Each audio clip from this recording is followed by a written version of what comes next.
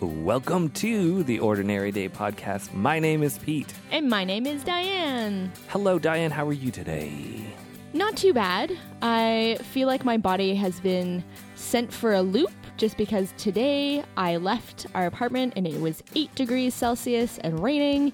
And when I came home, it was minus 8 degrees and snowing. It's a blizzard. Yeah. And I think my body was like, what is going on? And I was not well dressed for minus 8 and snow.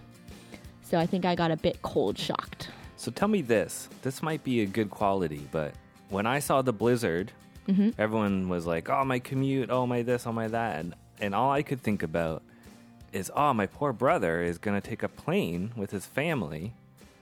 Like, they're going to go somewhere really nice where the weather's amazing. But I was like, oh, that's really unfortunate for them. I hope their plane doesn't get delayed or canceled, and then they can't enjoy their trip.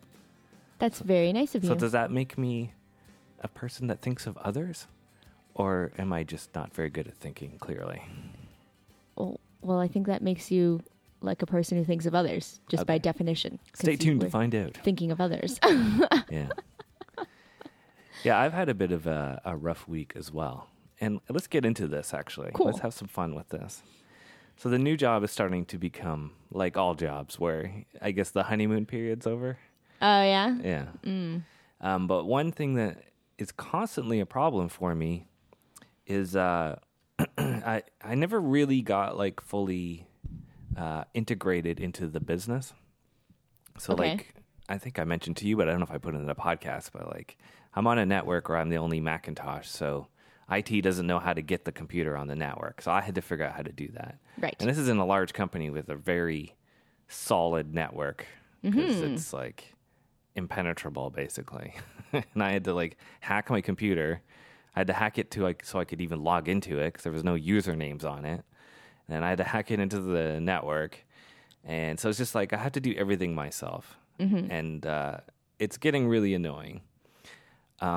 So on, I think it was Tuesday, I got a request for just a simple, hey, can you make this update to one of our websites? And the thing is, we have, our company bought a smaller company, so we kind of like made them a part of our own, but they kept their name. So they have their own website, but it looks exactly like our website, except a different logo and a different color. Got it. So if our color is green, their color is blue. Okay. All right? So it's like, it looks identical and all that. And it's like, I have the ability to log into our website and make changes. But it's like, how do I do this one? It's a simple change. So I talked to my manager and it's like, how do I edit the site? Apparently this is my job. And she's like, I have no idea. Right. And then I'm like, okay, I'll ask everyone else. And it's like, hey, how do you guys ever do edits to the site? And they're like, well, I don't think we've ever done edits to the site. Ooh, good. It's like, great. So where do you begin about that? You're in a company that's global across, they're based in Australia, but I mean, are they going to know how to access this company that we bought and exists in Canada? I don't know. So I don't know where to begin with that. So I email some people. Their response is they forward it to another guy and like, hey, I don't know anything about this. Do you know anything about this? And then they forward it to another person and they're like, I don't have a clue. So they waited a day and then I was like, this isn't helping. So I did some creative searching and I actually found out how to log into it. Okay. Which is absolutely crazy. I don't even know how I did this. Because I had to find like, have you ever been to a website where it's like, instead of a www dot, it's a www.abc dot website? No. What is that? That's how you log into the site. Okay. So I got that far. And I can see that you can log into it and I can see which employees are able to do it. And now the previous designer, his name is on there. I'm like, okay, great. So obviously it was done at some point and it should be my job. And I see another name in there and it's a person I recognize. I go, Marcia. Yes. If I email Marcia and say, if you press, and it's right at the top, if you press that share button and invite me to edit the site, I can edit the site. So please do that. a day later, Marcia replies and says, if I click that, it probably won't work. What you should do is submit a ticket to IT to request access. Really? So then I go to IT, submit a ticket, and the ticket says you need to get approval from your manager. Okay. So now it's Friday. Yep. It's been 3 days of this simple request, and now I have to send an email back to the manager where I started from and say, hey, I did this, this, and this, and this. Got to Marcia, who could have solved the problem, but instead of pressing the button, she said I had to submit a ticket. So here's where I'm at. You have to approve this because you're my manager, and then IT has to get me clearance, and maybe it'll happen. And that's as far as I got. My gosh. So I had to, before I left today on a Friday, I wrote back to the person with the request and was like, I'm really sorry. And I left the chain of all the people I would talk to. There's like 50 emails. I was like, I've been really trying. I'm sorry. Once I get access, this is going to be easy. Yes. But right now, you're going to have to wait longer. Man. Oh, man. And that sucks. That does suck. Because then the response is, well, it was easy with the old guy. And that triggers me every time. And that just gets me so peeved off because it's like the difference between me and the old guy is I don't have access to anything. It's not a skill thing. And when it goes outside of that, it gets so frustrating to me. Yeah. So there was that. And then there was another project I stayed till like 8 p.m. working on, and no one liked it. Well, they didn't dislike it. They just had a lot of problems with it. So it was a rough week. I see. Those two things really, knocked me out. Made me a little sad inside. But that's okay. I played music. I played music last night on a Thursday. I think that made you feel way better. And now I feel refreshed on my 4 hours sleep. Tell me about your music night. Oh, it's great. So good, man. We had 200 people watching our stream. What? We had 200 people watching. We were at the top list for music on Twitch. That's for crazy. A period. And that was partially because all of the really good people, like we're starting to generate like people who know us and top performers on Twitch bring their audience to us because they're always like, you guys are really good. Why is no one watching you? That's always the common thing that we see in the chat log. And it's like, what do you say to that? Yeah, I don't know why no one comes to hang out with us. We'll remedy that. Yeah. But thankfully, these people who do have an audience, when they sign off for the night, they can take their show, and what it's called hosting. So they will take everyone who's watching them, and they will host us and bring their party over to us. So we got another like 20 followers, another $40 in donation, and good 200 views. It's great. Cool. And my bro set up the ability to make song requests now on our channel, which is really cool. They aren't covers, they're our own songs. So people who've been around for a while can go, oh, I really like that one song. And so we've had some regulars, and they were requesting songs last night. It was really fun. It's really good. That sounds like a cool feature. I like it. It's a blast. How about yourself? What's new with you? What is new with me? Well, I guess I am officially working in my lab now. I've spent the week doing some intensive training. We had kind of day-long experiments where I wanted to get everyone involved. So it takes a lot longer, obviously. But they were really starting to get the hang of it, so much so that yesterday they didn't really need me. So I started to analyze some previous data that I hadn't gotten to yet, started to do some other things. I just kind of step in when there's a slight emergency or something's kind of not going quite right, and I just come in and fix it.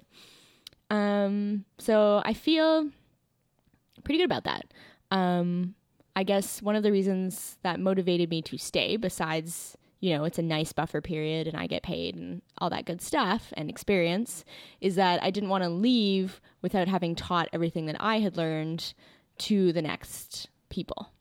And I know I can't teach them everything, but I wanted them to at least see how I did things and how I operated, because over 4 years, I'd gotten to a pretty nice, smooth operational state. And I just want to pass that along, because there's doing the science and there's also getting organized behind the science. So I always have, like, if we're doing something where we're timing things, I have spreadsheets made up so that we can time things. And I have tubes labeled in a certain way so that they're very easily accessible, and things set up just in a particular way because it makes things easier. And rather than have them figure that out over the next 2 years, I just showed them. So it's feeling pretty good about that. Is it sticking? It seems to be sticking. I don't know how well they understand like the background theory of everything, because there's understanding and being able to run through a procedure, and there's understanding where did that number, like when we do the final calculations, because I was also showing them that, where those numbers come from and why we do that. So I don't know how well that has stuck, but certainly the procedural part of it seems to be sticking. So that's cool. I like that. Do you get like a lot of joy out of creating procedures? I get a lot of joy out of like hyper organizing things. Yeah. I love to organize stuff. Like one of those people that likes to go and organize other people's houses. Like when I'm there, I'm just like cleaning things.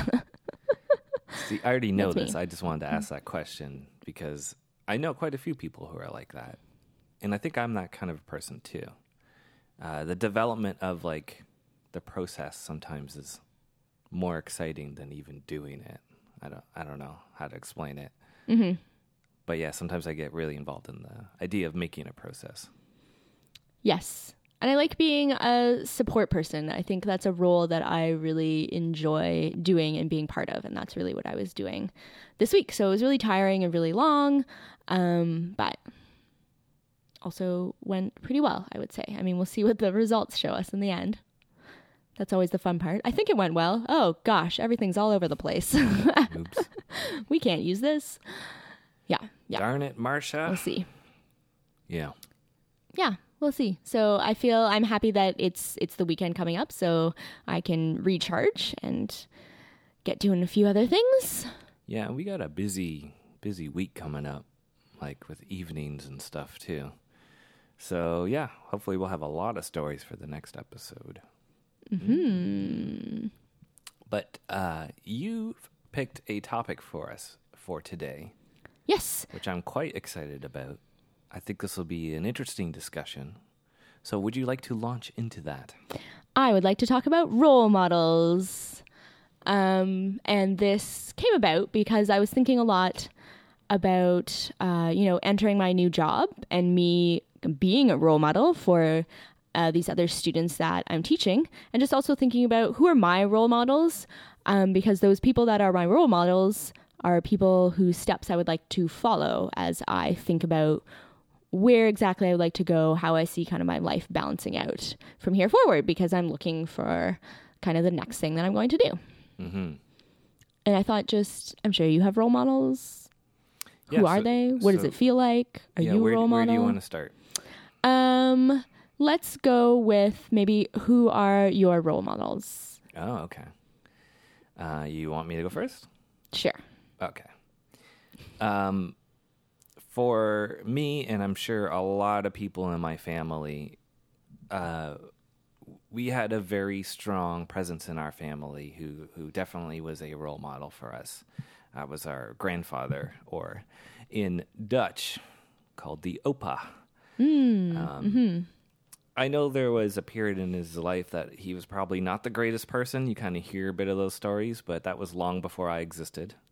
And those were troubling times, like war and all that. But certainly in my existence and the other grandchildren, my cousins and brothers, and, well, even extends to the city that he worked in, he became a very good role model for youth and even just for, like, the working class and many, many people. There's a few things I learned from my opa. One of my favorite memories is I remember one time me and my younger brother went to Disneyland with him and my oma. Which one was it? Disney World? Whatever one is in Florida. And I had one of those disposable cameras. Mm-hmm. Remember those? Yep. So I could take photos. And it was jamming up, like not winding properly or something. So I was saying it to my opa, and then I opened it to try to fix it. and there was this funny reaction where it was like, oh, you know how an adult would normally be like, what are you doing? You just broke it, you idiot. Instead, he was just like, well, now all of your pictures don't work anymore. Because you see, what you did is you've exposed the film, and that means that your photos will be ruined. And unfortunately, you can't use it anymore. It's just like such a level-headed, a very simple explanation of what had just transpired. Right. And that really hit me. I was a young kid at the time, and it's like I wasn't even upset about it. Right. Because it was just like, oh, well, this just happened, and this is what that means. Huh. I got them developed anyway, though, and I got a wicked photo from the Pirates of the Caribbean ride where I got a picture of one of the skeletons, and the exposed film made this like giant flame appear behind him, and it looks really cool. So it actually kind of worked out. But I only got one photo out of the roll. Right. That's just like a day-to-day thing. But I mean, my Opa certainly as a role model, like he taught us about, just how important work is or how important family is. And had a general positivity for how to approach life. He was a church man. So, I mean, certainly that was a lot to do with it. But yeah, there was that. And also... This is something I think about a lot. If we're ever to have children, or even with my brother's children, it's just like, although not really with them because they're girls. But I was thinking, he kind of taught me what it's like, what it should be like to be like a man, like what that means. I know that's such a weird thing to say, but there's some important things. I don't know. It's hard to explain. A bro code, but. Yeah, he embodied what that meant, and how he dealt with pain, how he dealt with love and family. I learned a lot from him. So, and my other grandfather as well, who taught me all about humility. He was really good about that too. So yeah, I would say they were huge role models for me. Cool, I like that. That's awesome. I'm going to go a different direction and talk about someone who I really look up to, and that's David Suzuki. I think I have a great respect for him because he's a scientist. And I guess you grow up like hearing about David Suzuki and how he's a scientist and how he, tries to save the planet and that kind of thing. But I also feel a close connection because he's Japanese Canadian. And my dad is also Japanese Canadian. And they both kind of went through the same thing as young kids where they were interned in British Columbia and kind of lived in these shacks. And then were spread out over Ontario, usually northern or rural Ontario, and grew up in these cities and kind of made their way. And David Suzuki making his way was... kind of embracing science and doing science and eventually getting a PhD. And it feels kind of neat to be able to share that fact with him, that we both have this advanced degree. But I also just like how he kind of goes about what he does now. So he's still a very big advocate for, obviously, the environment, and we know this. But he also...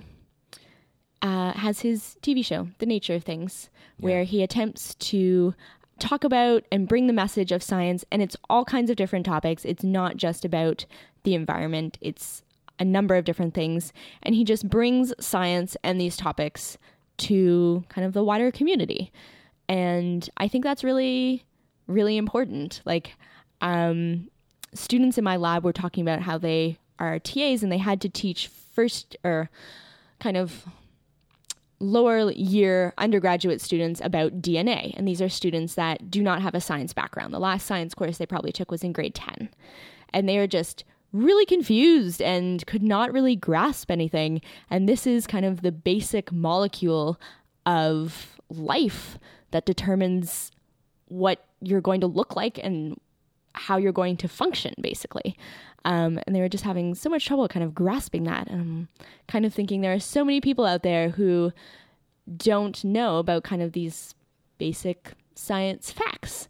And I think there should be more people that try and bring that to everyone. So I have a lot of respect for David Suzuki and for what he does. And I look to him as kind of a leader in how I should be living more sustainably in my life. Yeah, and Canadian representation too, right? Yes, for sure. One thing I want to say about that, I really love it when someone comes from like strife and the difficult times and can turn that around and almost are more motivated to like do something really, really good. Because it's so easy to just like let that consume you, like live always in anger of what happened to you, right? Mm-hmm. Like it's amazing that being interned and like maybe connected him to nature or something instead. And yeah, he took that into a positive thing and into trying to make positive change instead of just, letting it consume him. I mean, speaking personally, I remember there was a shifting point in my own life where I made that decision where it's like, for so long, I just felt like I was just beating myself up and feeling terrible about all the strife that was just happening to me. And it just got into an endless loop of just feeling terrible. And it's like, you know what? I'm just going to turn this around. Like when I was 27-ish, 28, whatever, around there. Mm-hmm. And it's like, yeah, you know what? I'm going to go do some good things. And I think that's incredible. Nice.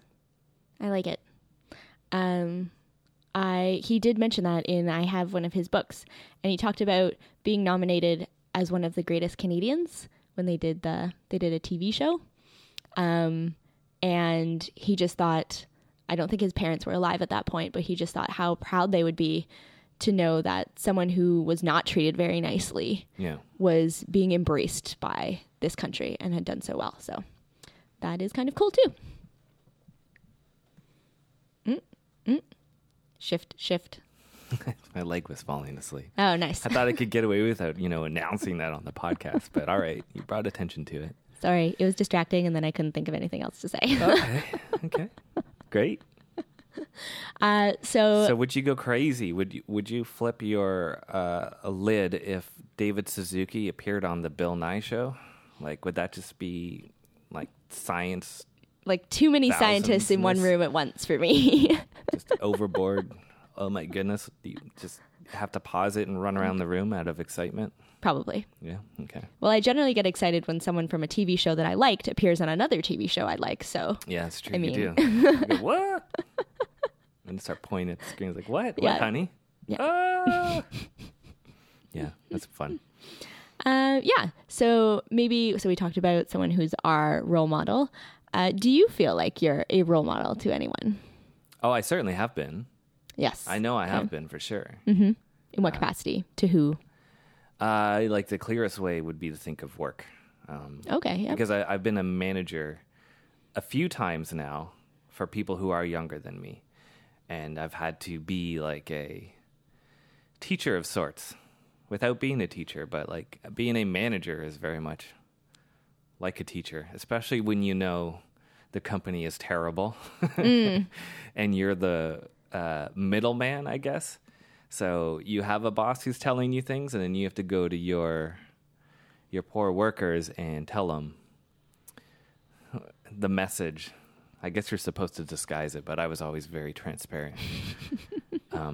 I remember one of the jobs I was doing is for a music company. Well, they're affiliated with music companies, and I got to work with some pretty cool artists in Canada, like Trouble Charger and Triumph and a few others. But the management was not very good.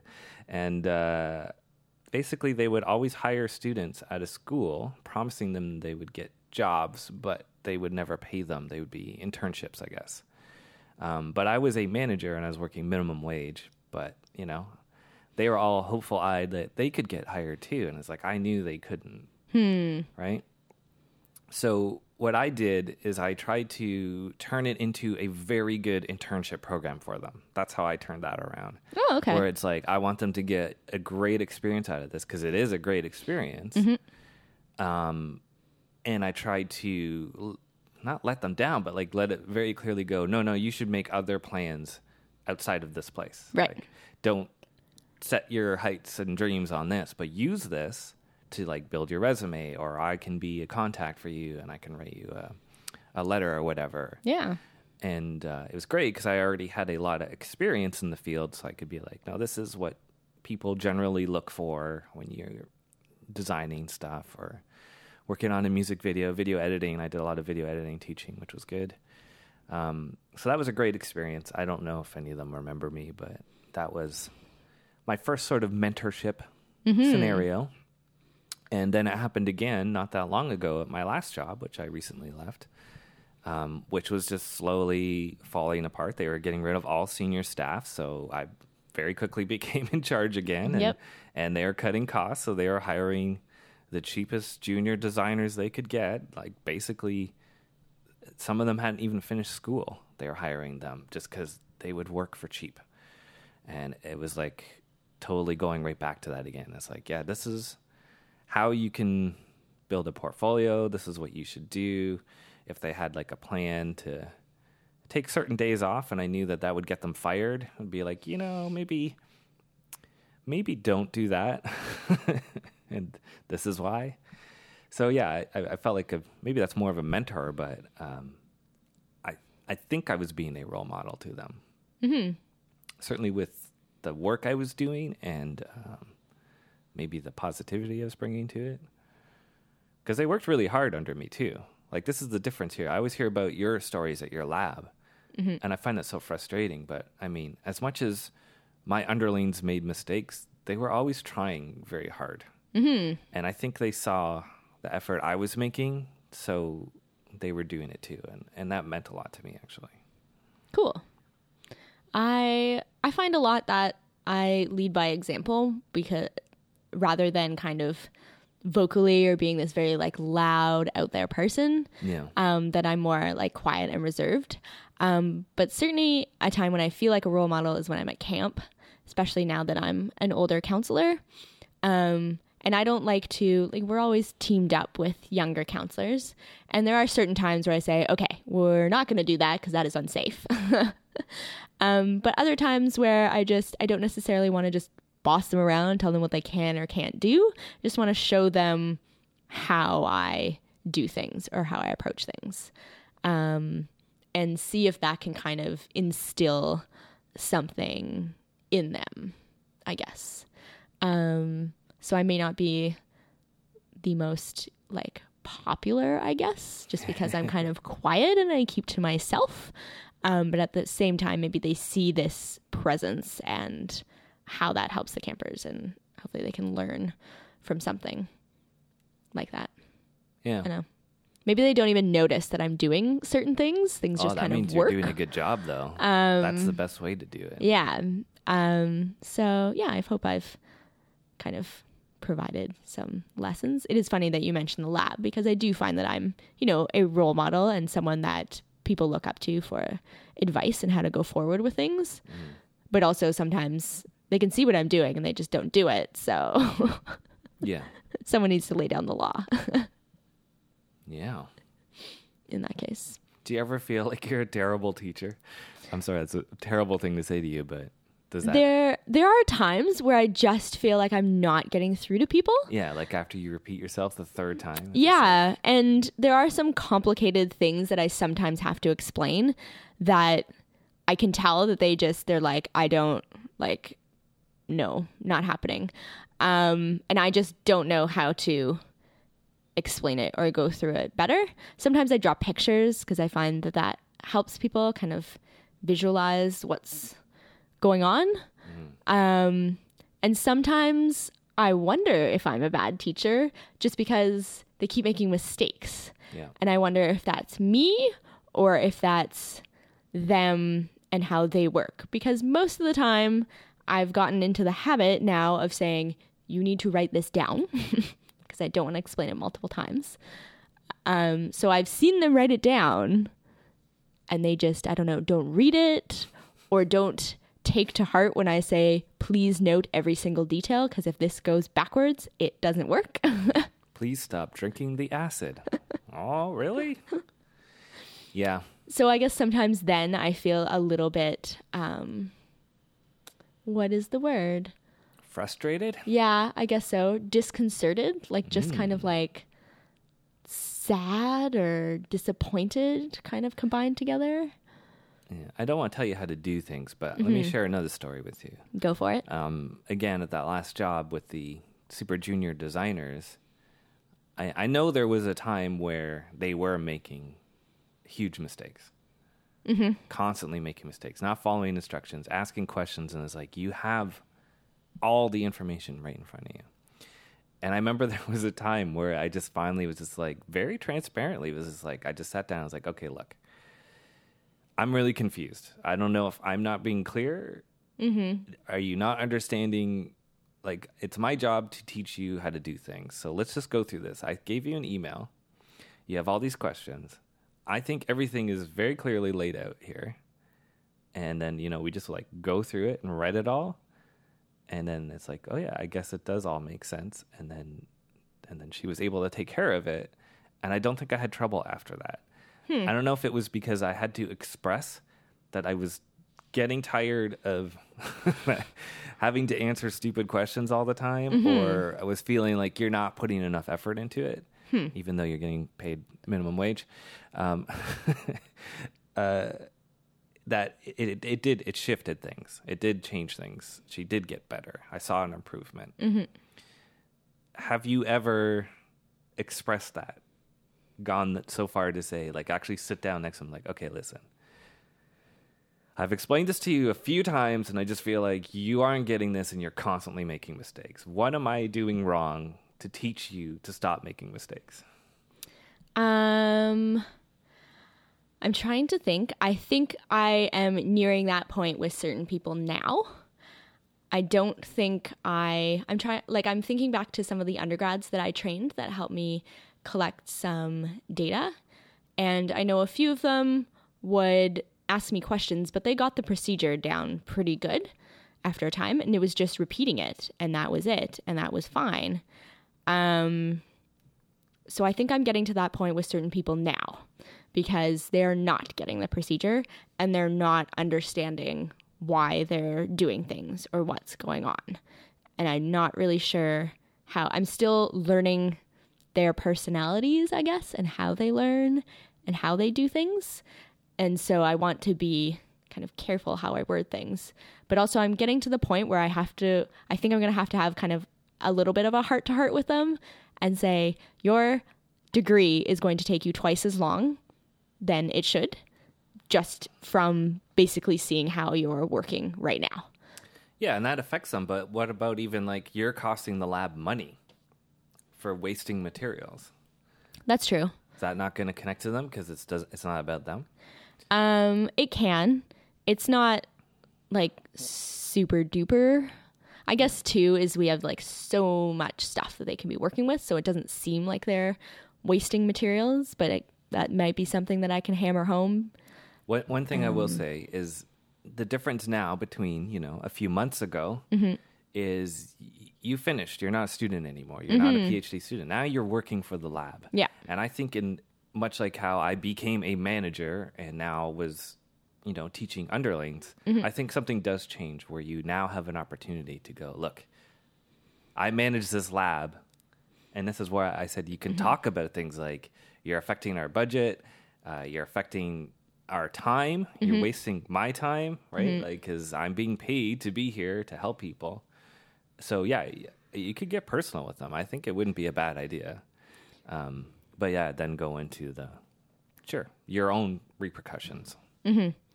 My prof wants to have a meeting with everyone on Monday, I think, to address some of these things. Nice. So we'll see if he can kind of set the stage. Then I can work off of that. Yeah, he's good at yelling. Baseline. I can work off of that baseline, I guess. Cool. Yeah. And kind of one other point that I wanted to talk about is how I'm kind of in search of a role model or mentor as I go forwards. Because I guess I'm leaning towards kind of shifting out of research academic setting, sort of, and either going more teaching or kind of going a completely different route and working for a company as kind of an instructional designer or like a learning consultant. And I know there are tons of other PhDs who have gone outside academia, but I don't know too many of them personally to really kind of like pick their brain and figure out how they did it.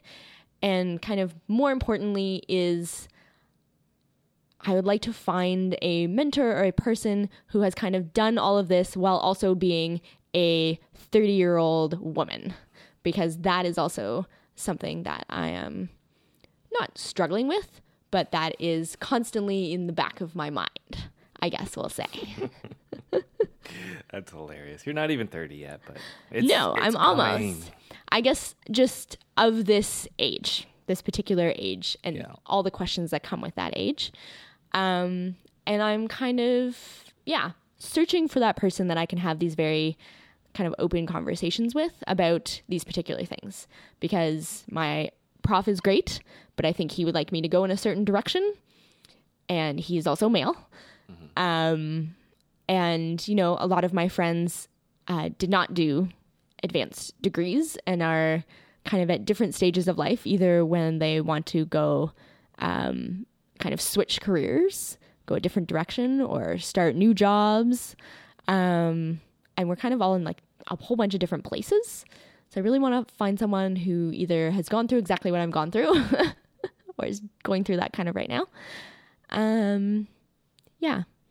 Just someone to really kind of hammer that out with and see how they made that transition, how they made that work. And maybe it will be a few different people that kind of bring perspectives from different angles, and that would be cool.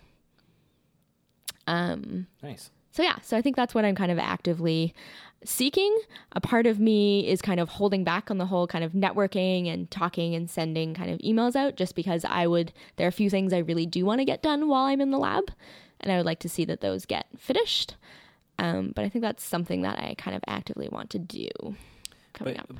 In the past, you have done like these online conferences where they're really long, and it's like there's all these people talking about what they did with their PhDs. Mm-hmm. I felt like you've been connected to this for a while. Yes. It's not like you're going to just start now. You've been doing it for some time now. I have, and I've taken in those stories and really thought about them, and now I'm kind of at that stage where I'm like, well, now I have to do something. So what are you going to do? I'm going to tell you what I'm going to do. What are you going to do? In answer to your question, I am not searching for a role model now. Uh-huh. I think that's largely because I feel like, although maybe I'm not good at speaking, I'm certainly, I feel very wise. I've lived a long, adventurous life, full of so many emotions. So I feel I have a very good back catalog of understanding how people work, how I work, and things like that. So I'm rarely flabbergasted by the way people are and why they do things. I'm never really that offended either, because I can usually figure it out. What I wanted to say is a little piece about people finding role models. And how disappointing it is. Like, you'll notice we didn't do it, but a lot of people look at celebrities to be role models. And that's a big mistake, because one thing we always forget is, generally speaking, people in showbiz are flawed individuals. And they also have a persona that you see on the TV, which is one thing. And then there's the real person behind it. And so many people, I guess they call them their heroes sometimes, are just so disappointed when it's like, oh, I thought he was this kind of person. And then you find out they're a sexual deviant or whatever else, right? Or, oh, she was my favorite singer. Why is she so stupid in real life and materialistic? It's like, well, that's the lyrics, man. Aren't you listening? Like, so yeah, I hope you, if you're a young person listening to this randomly, I hope you're looking for your role models in a better place than your favorite pop star or celebrity, because I don't think they have much to teach you. That's all I wanted to throw out there. Interesting point. Yeah. I like it. Well, that was the end of my discussion on role models. Awesome. Yeah. It was a great conversation. I liked it. All right. So if anyone would like to email about their role models and share with the show, you can send us that email at ordinarydaypodcast@gmail.com. We do read them. We love them. And we already mentioned your awesome streaming, but all information about Pete's band can be found at fieldprocessor.com. Yeah. Check them out Friday nights. It's pretty fun. Yeah, this Friday I'm going to do a solo show again. Always fun. Mm-hmm. Cool. Well, that is all for today. So until next time, Take one more for the road.